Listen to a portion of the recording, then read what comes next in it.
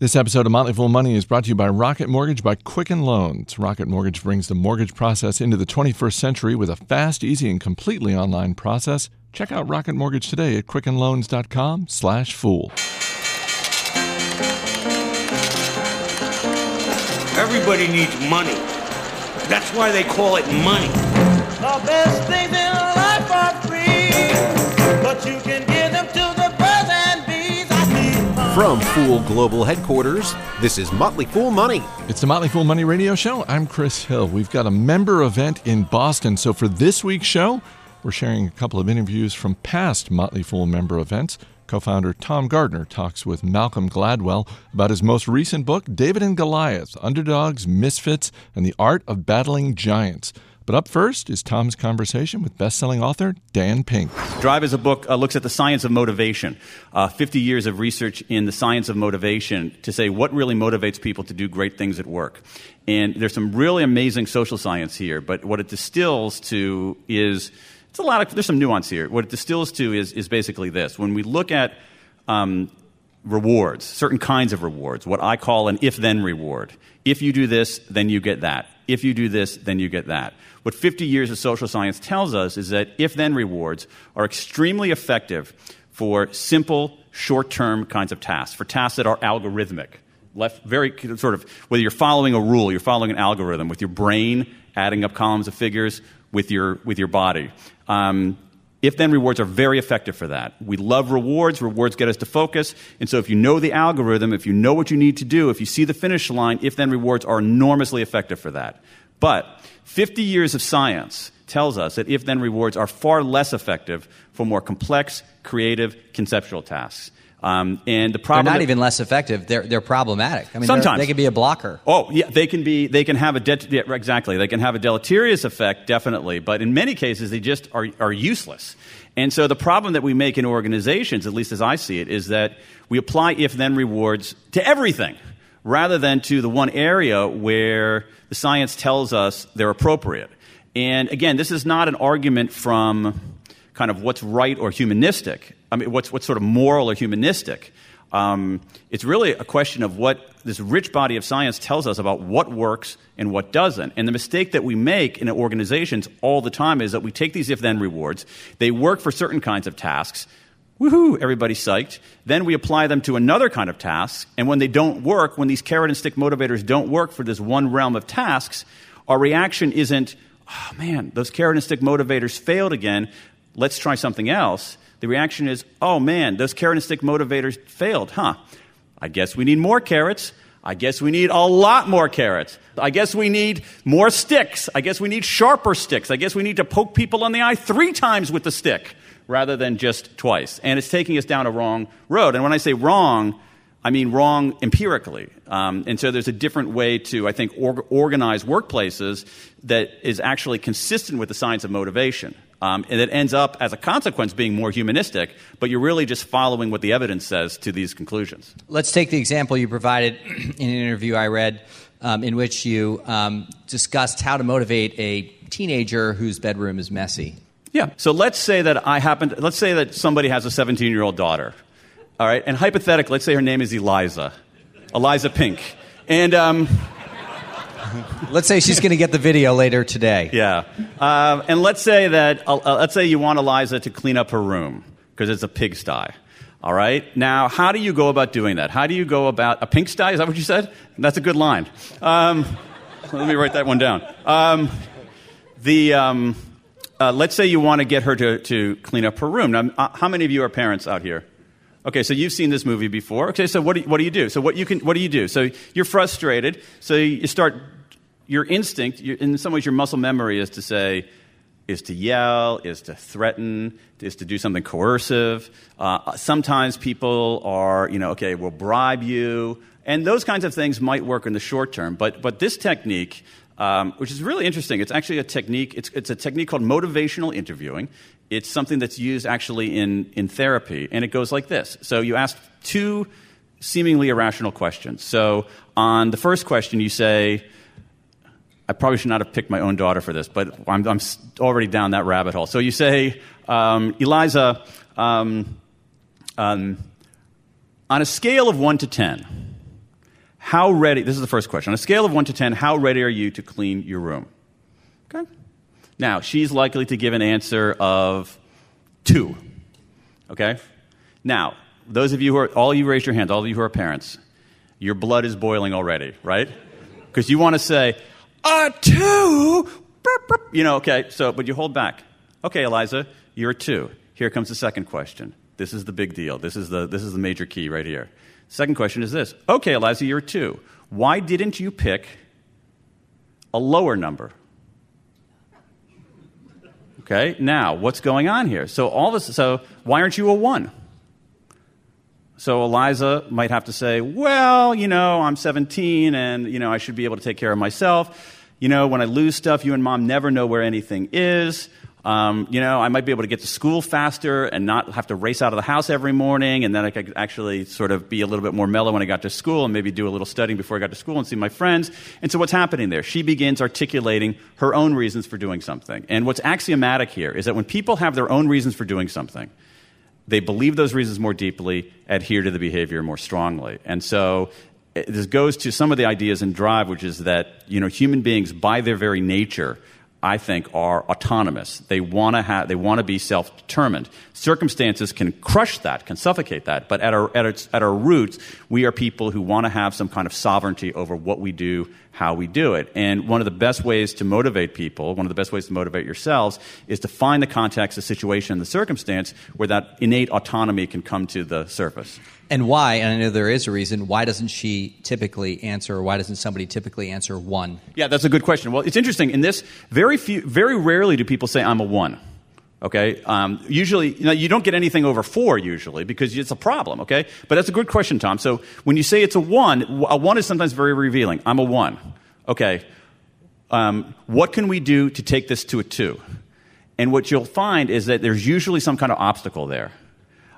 You guys are always making me set the table every night and empty the dishwasher and mow the lawn and, or whatever. Or, you know what, this particular time of year I have this extracurricular thing and I'm just so busy, it's like I'm overwhelmed here. And so if you guys give me some relief, maybe I can do a little bit better here. And so when you say, what can we do to get you to a 2, it's usually people are a 1 because there's some kind of big obstacle in the way. But in most cases, people are like 2s, 3s, and 4s. To Sell is Human. Let's hear a few sentences about that. It's a book about the idea that if you look at what white-collar workers especially do every day on the job, a huge portion of it is selling. Sometimes it's selling products and services, but a big part of it is convincing, cajoling, persuading other people. And what's interesting is that we're now, a big deal in financial services in general, we're doing it in a landscape, most of our persuasive landscape, most of the history of commerce, from the very beginning when people were, selling goats in exchange for shells or whatever, was a world of information asymmetry, where the seller always had more information than the buyer. When the seller has more information than the buyer, the seller can rip you off. This is why we have the principle of buyer beware. But in the last 10 years, we've gone from information asymmetry to something resembling information parity. And that's a big deal. And what that's done is it's basically changed the whole landscape of sales and persuasion. So with that as a starting point, I looked at, again, back to the social science, some of the research about what it takes to be persuasive in this remade landscape.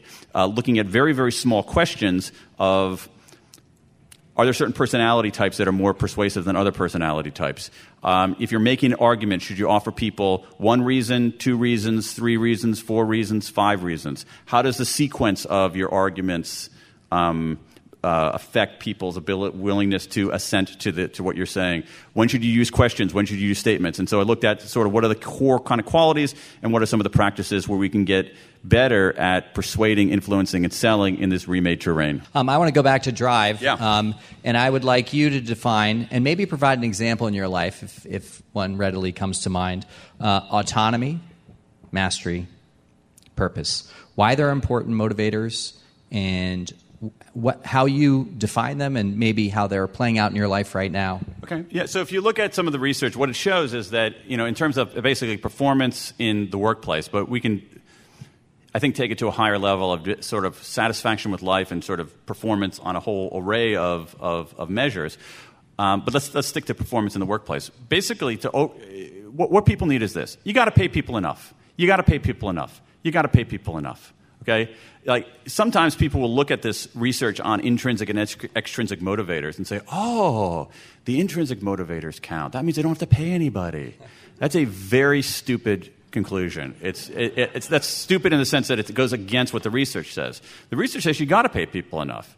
I actually think there's some interesting research showing the advantages of paying people more than enough, of paying people beyond the market clearing wage. You got to pay people enough. And then what people need is autonomy, which is some sovereignty over what they do, when they do it, how they do it, who they do it with. Mastery, which is a chance to make progress, get better at something that matters. And purpose, knowing why you're doing it in the first place. One of the things that happens in organizations, particularly large organizations, is that people worry that they want to know, if I didn't come into work today, would anybody notice and would anybody care? If I didn't show up today, would something not get done? Would it, like, the situation at this place be worse since I'm not here? And I think that's a big part of what people need, sort of, they need to know that they actually matter. And it doesn't have to be mattering in this kind of big transcendent way. It could be mattering in the way, we got this report out the door because you were here. Final question is putting you on the spot to do a little exercise with us, not that we'll actually follow through on it right now. But could you just give us a few tips, one tip, anything, to guide us in how to refine our small p or large P purpose? Yeah, no, I think there are a lot of things you can do. There's some great research from Harvard Business School, Teresa Mabule, who found that the single biggest motivator day to day on the job is making progress in meaningful work. When people make progress, they feel good, they're motivated. The problem is that we often don't see the progress we're making. We're often, so, but 5 years ago, I heard about this startup company, and the startup company is called I Done This.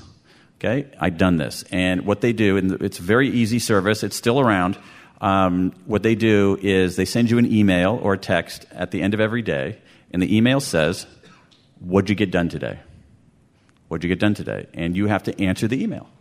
And you just basically list the things that you got done. And then it keeps a little calendar for you. And so when you get subsequent emails, it'll say, like, I'll get something at 7 o'clock tonight. It'll say, what'd you get done today? And then it'll say, They mix it up a little bit, but yesterday, here's what you got done. A month ago, here's what you got done. 3 months ago, here's what you got done. And what this does is that it establishes a ritual for stopping and assessing your progress. I think I've done this every single day for like 5 years, and I liked it. Here's the investment decision. I liked it so much. Yes. And are they still in business? They were recently acquired, and I use that term loosely. Not at a premium. No, some really great entrepreneurs are really great. A lot of these things don't work out, but it was not a massive acquisition event. And for the Pink family, well, I think net we win because of the enhanced productivity that I gained. Certainly. Made up for the bath that I took making this angel investment and seeing the Angels not win this time. Coming up, Malcolm Gladwell talks David and Goliath. This is Motley Fool Money. Welcome back to Motley Fool Money. I'm Chris Hill. Motley Fool's CEO Tom Gardner recently sat down with best-selling author Malcolm Gladwell to discuss his new book, David and Goliath. Thank you so much for coming and spending time with us. Just outline the overall premise of the book. Well, I was interested in the book in describing in asymmetrical conflicts, or more generally in this notion of is our understanding of what an advantage is accurate? And that's the theme that runs throughout the whole book. So if our understanding of what an advantage is so accurate, why does the weaker party in a war win as often as it does? Because the weird thing about, if you look at histories of warfare, is that the quote-unquote underdog, the much smaller party in any kind of conflict, wins an astonishing number of times, which suggests that maybe we're fixating on the wrong variables in explaining conflict.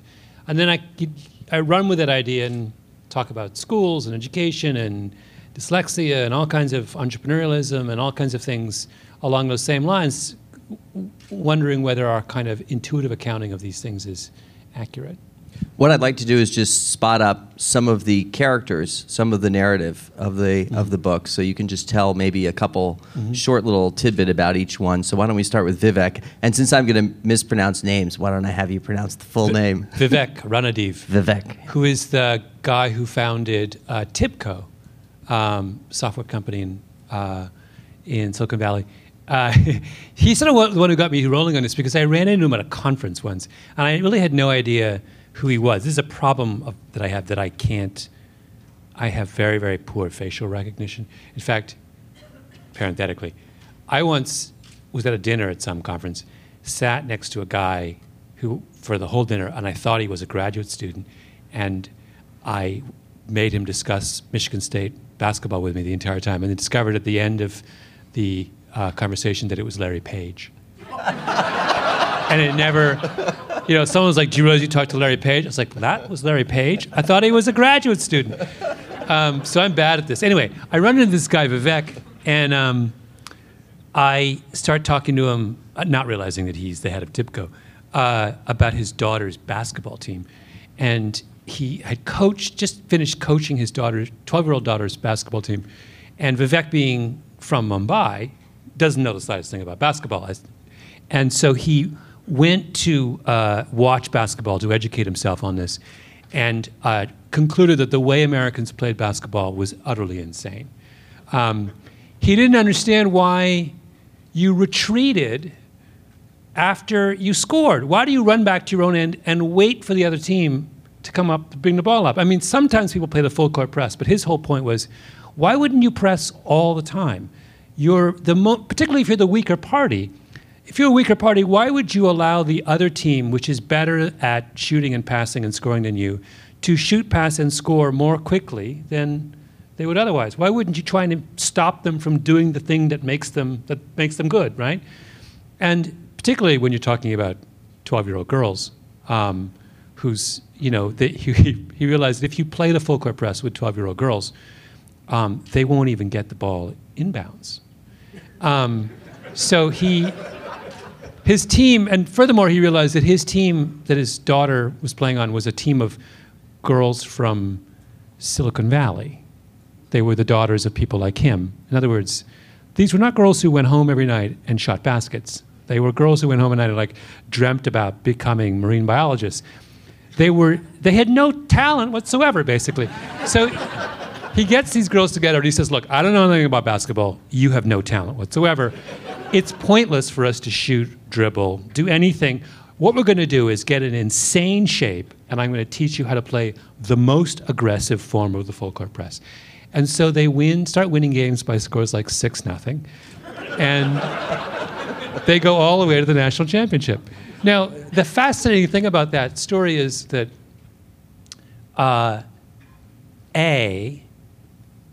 it's the rational strategy if your team sucks, right?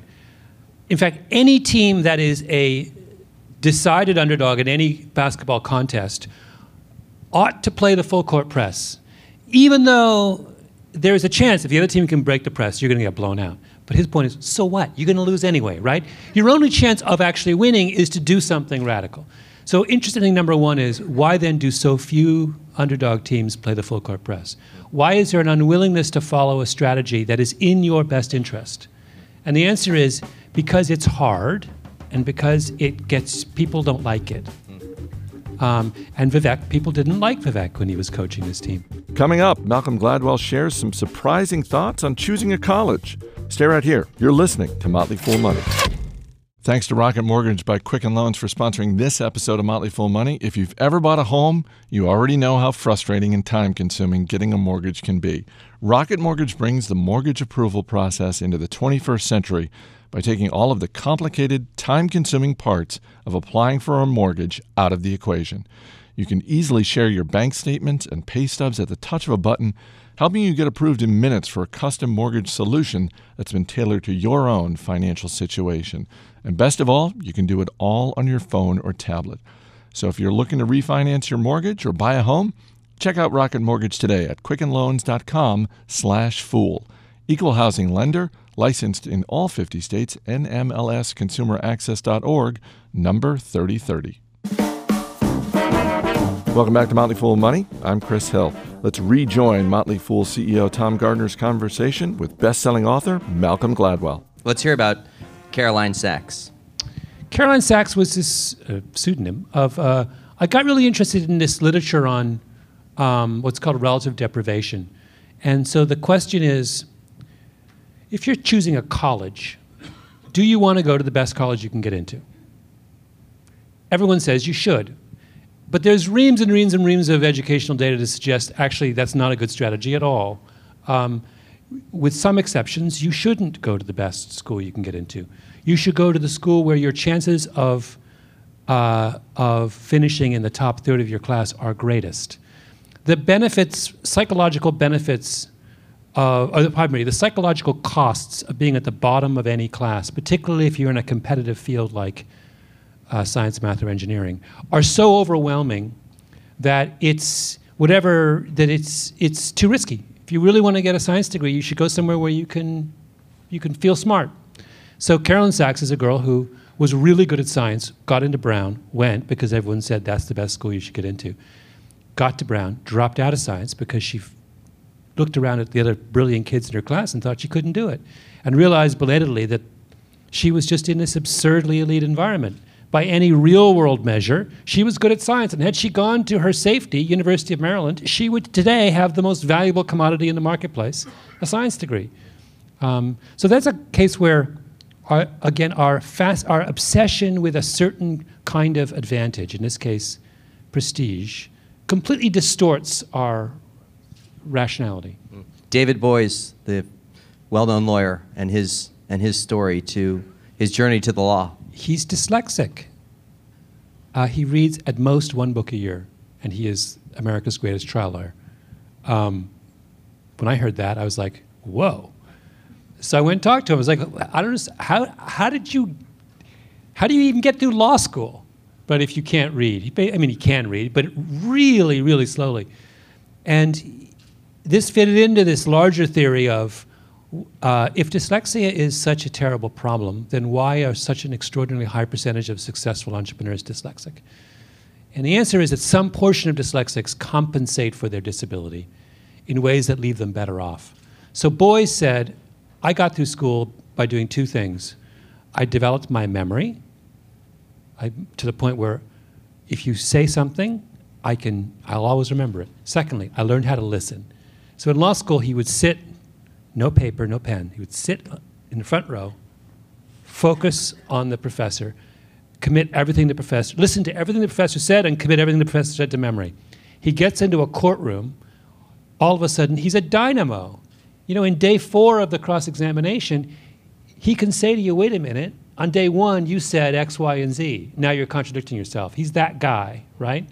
And that's not something he's born with. It's something he developed as a result of being denied the ability to read fluently. And you can make the same argument for entrepreneurs, that deprived of the ability to succeed conventionally in school, you are forced to delegate, right? I must have interviewed 10 very successful dyslexic entrepreneurs. Every single one of them, what do they do in first grade? Identify the smartest kid in the class and make friends with them. Of course.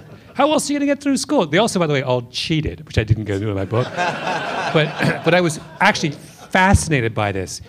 Cheating, but it's not cheating. Cheating, most of the time, is where I don't want to do the work, so I take a shortcut. I don't really care about school. I have a contempt for it, whatever. These guys care passionately about school, but they can't do it constitutionally. And they care so much that they say, you know what? I have to stay in school. I am going to come up with strategies that allow me, someone who is, constitutionally capable of reading easily, to continue to flourish. And so they cheat.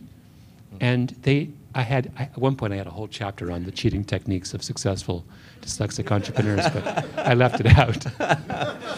Let's hear about Wyatt Walker. Wyatt Walker, my favorite character in the book. So the question is, Wyatt Walker is Martin Luther King's shadowy, less-known deputy. He's the fixer. He's brilliant. So King is like the saint, running the show. Walker's behind the scenes. And the question in I wrote a chapter on Birmingham. What happens when King goes to Birmingham to take on Bull Connor? The climactic event of the Civil Rights Movement in 1963. And the question is, if you have been oppressed for 200 years, what do you learn through that process? What are the lessons that you, if you're smart and adaptive and resilient, what do you take home from being kicked around for 200 years? And the answer is, you get really, really, really, really clever, and you learn how to play tricks. King in Birmingham has nothing. He's got no money. He's at the lowest ebb he's just gotten schooled in Albany, Georgia. He's being denounced by everyone, including the black press. He starts to hold marches in Birmingham at the beginning, and 12 people show up. Bull Connor is looking at him and laughing. He doesn't even bother to send his cops out after King because King's so pathetic. And Walker proceeds to play a series of tricks on Bull Connor that have the effect of defeating him. And I won't go through all of them, but my favorite is the best one is the one I'm not going to ruin the chapter for you, but I'll tell you the first one. So they have 12 people marching against every day in Birmingham, which is ridiculous. It's nothing. One day they're arguing in the church before they go out on the march, and they get delayed. And what happened is that after work, all of the African Americans who worked in downtown Birmingham would come to 16th Street Baptist Church and just hang out to see what was going on. So they're delayed until after work has got out. So they send their march out with 12 people. And the next day, Walker reads in the press that 1,000 people marched in Birmingham, Alabama. And he was like, 1,000? We only had 12. And he realizes, oh, wait a minute. To the reporters, they can't tell the difference. A black person's a black person. They can't tell the difference between someone who's just a bystander and a marcher. So he's like, oh, duh, we're always going to march after work now. And so in the press, from then on, it's like 1,200 people marched yesterday in Birmingham. He's like, we had a dozen, right?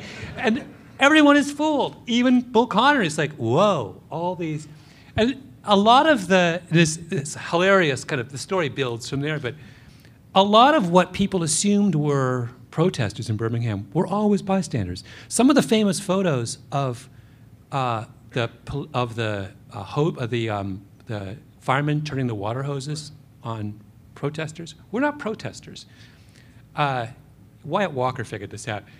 They were bystanders who were really hot. It's Birmingham. Who went to the police, to the firemen, and said, turn on your hoses.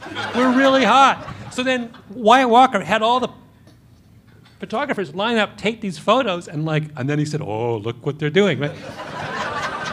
This man totally outsmarts Bull Connor. I mean, it's just a textbook case of how just because you've got nothing doesn't mean, it's the same lesson as Vivek. Just because you got nothing doesn't mean you have to roll over and die. There's all kinds of means available to you. Use what you got. You got to use what you got. Yeah. So we're outside the status quo, and we turn for expert advice. And I want just a little riff on that in the form of Roger Craig, San Francisco 49ers running back, and his sister. So in other words, Vivek is outside the status quo, but he probably couldn't have pulled that all off by himself without turning to one of his employees. Yeah, so it turns out, going back to the story of Vivek and his girls' basketball team, it turns out that Roger Craig works for Vivek. And Roger Craig's daughter was an All-American basketball player at Duke. So he did, he was not completely, he recognized the fact that, he only really knew cricket and basketball was a little bit of a foreign thing. So he knew, but he also brought in, Craig's very interesting actually, as an advisor because the whole theme of Vivek's basketball experiment was to substitute effort for skill. And his argument, I think it's a very accurate argument, and in many domains, effort properly expressed is an adequate substitute for skill, more than an adequate substitute for skill. And that's what, if you know about Roger Craig's career and about him, that's his whole MO. He's an effort guy, much more. He's also a very skilled guy, but the thing that set him apart was an extraordinary work ethic. Roger Craig has run 7 marathons since retiring as an NFL running back. Most NFL running backs can't walk after they retire, let alone run 7. I mean, so he knew what he was doing, in other words. He was bringing people who reinforce this really sort of central notion, which is that if you're willing to really work, that can make up for a lot of deficiencies. So, third factor, you don't overplay your greatest strength. I've phrased it that way from your discussion of the inverted U curve, and maybe explain that concept and see if that's should a David, even though he has a strength, not think about overdoing it, or is it he's still on this side of the U curve and should be anchoring hard on his strength as far as he can take it? Yeah, the inverted U is a chapter where I talk about how I think one of the kind of mental models we use to describe relationships between resources and outputs really leads us astray.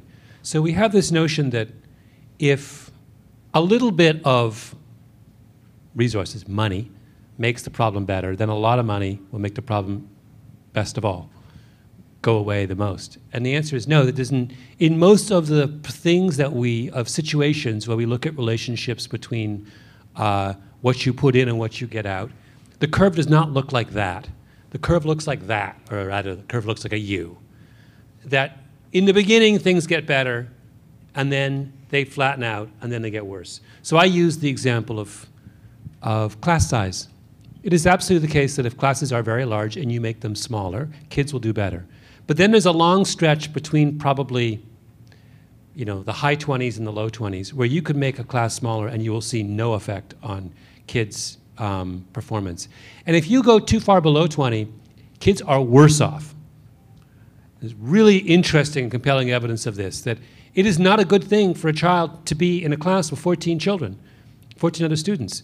One, you cannot get a discussion going with 14, not enough voices in the room. Two, one bad apple can totally ruin a small class because there's nowhere for that person to hide, right? You can't. And thirdly, that children who are struggling, what they need most of all is not more attention from the teacher. What they need most of all is another person, a peer, who is learning at the same pace as they are, so they don't feel marginal and isolated. You need to have someone who's asking the same questions, struggling with the same problems. If a class gets too small, the struggling kids are just wiped out. And that's something, a lesson that is so routinely violated. I made fun of expensive private schools in my book because, I'm sorry, they deserve it. They take $50,000 of your money and they boast to you that your kid is in a class with 12 other students. Whoever said that's a good thing, right? All they're doing is justifying the fact that they took $50,000 of your money. And they have 20 Steinway pianos. That was the Hotchkiss school where you, I thought, brilliantly pointed out that a school like that is often serving its primary customer, which is the parent, not actually the outcome for the student. It's to impress the parent that we have the very best of every piece of equipment and times by the way, 10. Where is it written? I even find the whole notion that the point of a classroom is to maximize the attention that a student gets from a teacher is insane. A student has to go through extended periods where they are forced to solve the problem in front of them by themselves. That's called life, right? The teacher should be there for when you are truly stuck and also should be there to get you to the point where you can solve it on your own. It is not a good thing to have a teacher hovering over your shoulder at all times. That's debilitating. And so it goes to this idea that too much, we so often make the mistake where we push our use of resources well past the point where they are useful. Coming up, Malcolm Gladwell talks about the attributes of a great leader. Stay right here. This is Motley Fool Money.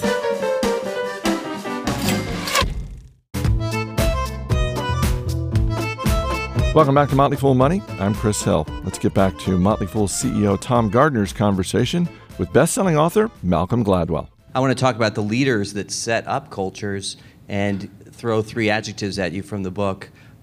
Maybe I'm slightly tweaking the wording, but open-minded, persistent, and disagreeable. Yeah. Why are those 3 important to find in a great leader? Well, openness, so this is some wonderful work's been done on sort of innovators recently, and they have stressed they've looked at what is the kind of prototypical profile of an entrepreneur, innovator, leader.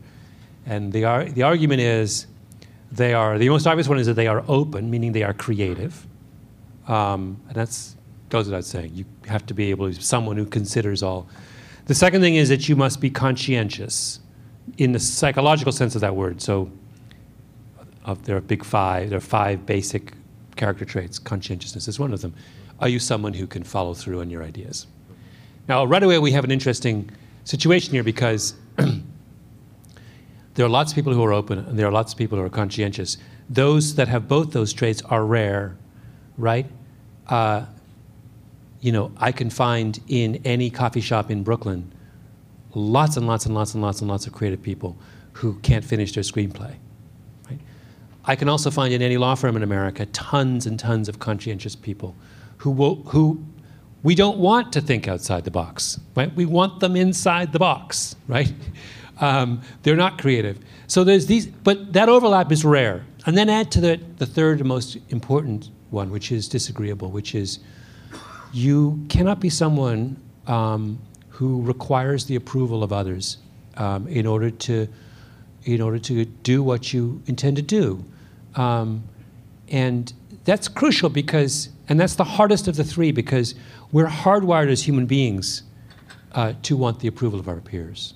I always remember when I was writing my book, Blink, I hung out with that guy who studied marriages, and he was talking about the one emotion that a marriage cannot survive in the face of is contempt, because contempt is the emotion of exclusion. That if your spouse argues with you, they are including you. They're saying, I care about you enough to want to work this out. When they are contemptuous towards you, they're saying, I'm done with you. And as human beings, we need that kind of approval so much that can end a marriage. Well, the really great entrepreneurs at some key moment, or innovators or leaders at some key moment as they are putting forth their vision, need to be disagreeable. They need to not need that kind of approval. Because the one thing we know is that, there's always a moment in the birth of any great idea when the consensus is it's crazy. Find me a transformative idea that was not denounced and criticized at some key moment during its gestation. We have to close to let you get on to your way, but could you just close by sharing a little bit about how we should think about our disadvantages in life? Anyone in the room that sees, I have this weakness, I have this flaw, I have this thing that's held me back, or this shortcoming, or I see it in my child, I see them struggling with this. How should we think about disadvantages? Well, as it is a cliche, but as learning opportunities, there are, you can learn by capitalizing on your strengths, or you can learn by compensating for your weaknesses. The compensation path is far more difficult. It's far more rare, but it's way more powerful. The things you learn as you are working around or through adversity are lessons that are far more deeply felt than the things you learn because of your strengths. And so, I chose dyslexia in my book for a reason, because there are just so many examples of people who refuse to deal. That is just about the most serious impediment you can throw in the path of a child. And the idea that there are lots and lots and lots and lots of really, really successful people who, when faced with that impediment at the age of 6 and 7, just were undaunted by it and just went about just found another way to kind of go about the business of getting through school and then ultimately through life. That to me is such a beautiful example of how we radically underestimate our ability as human beings to deal with adversity. I mean, I think we're much better at it than we think. Malcolm Gladwell's latest book is David and Goliath. It is already a bestseller, so go out there and check it out. As always, people on the program may have interest in the stocks they talk about, and the Motley Fool may have formal recommendations for or against, so don't buy or sell stocks based solely on what you hear. Our producer is Matt Greer. I'm Chris Hill. Thanks for listening. We'll see you next week.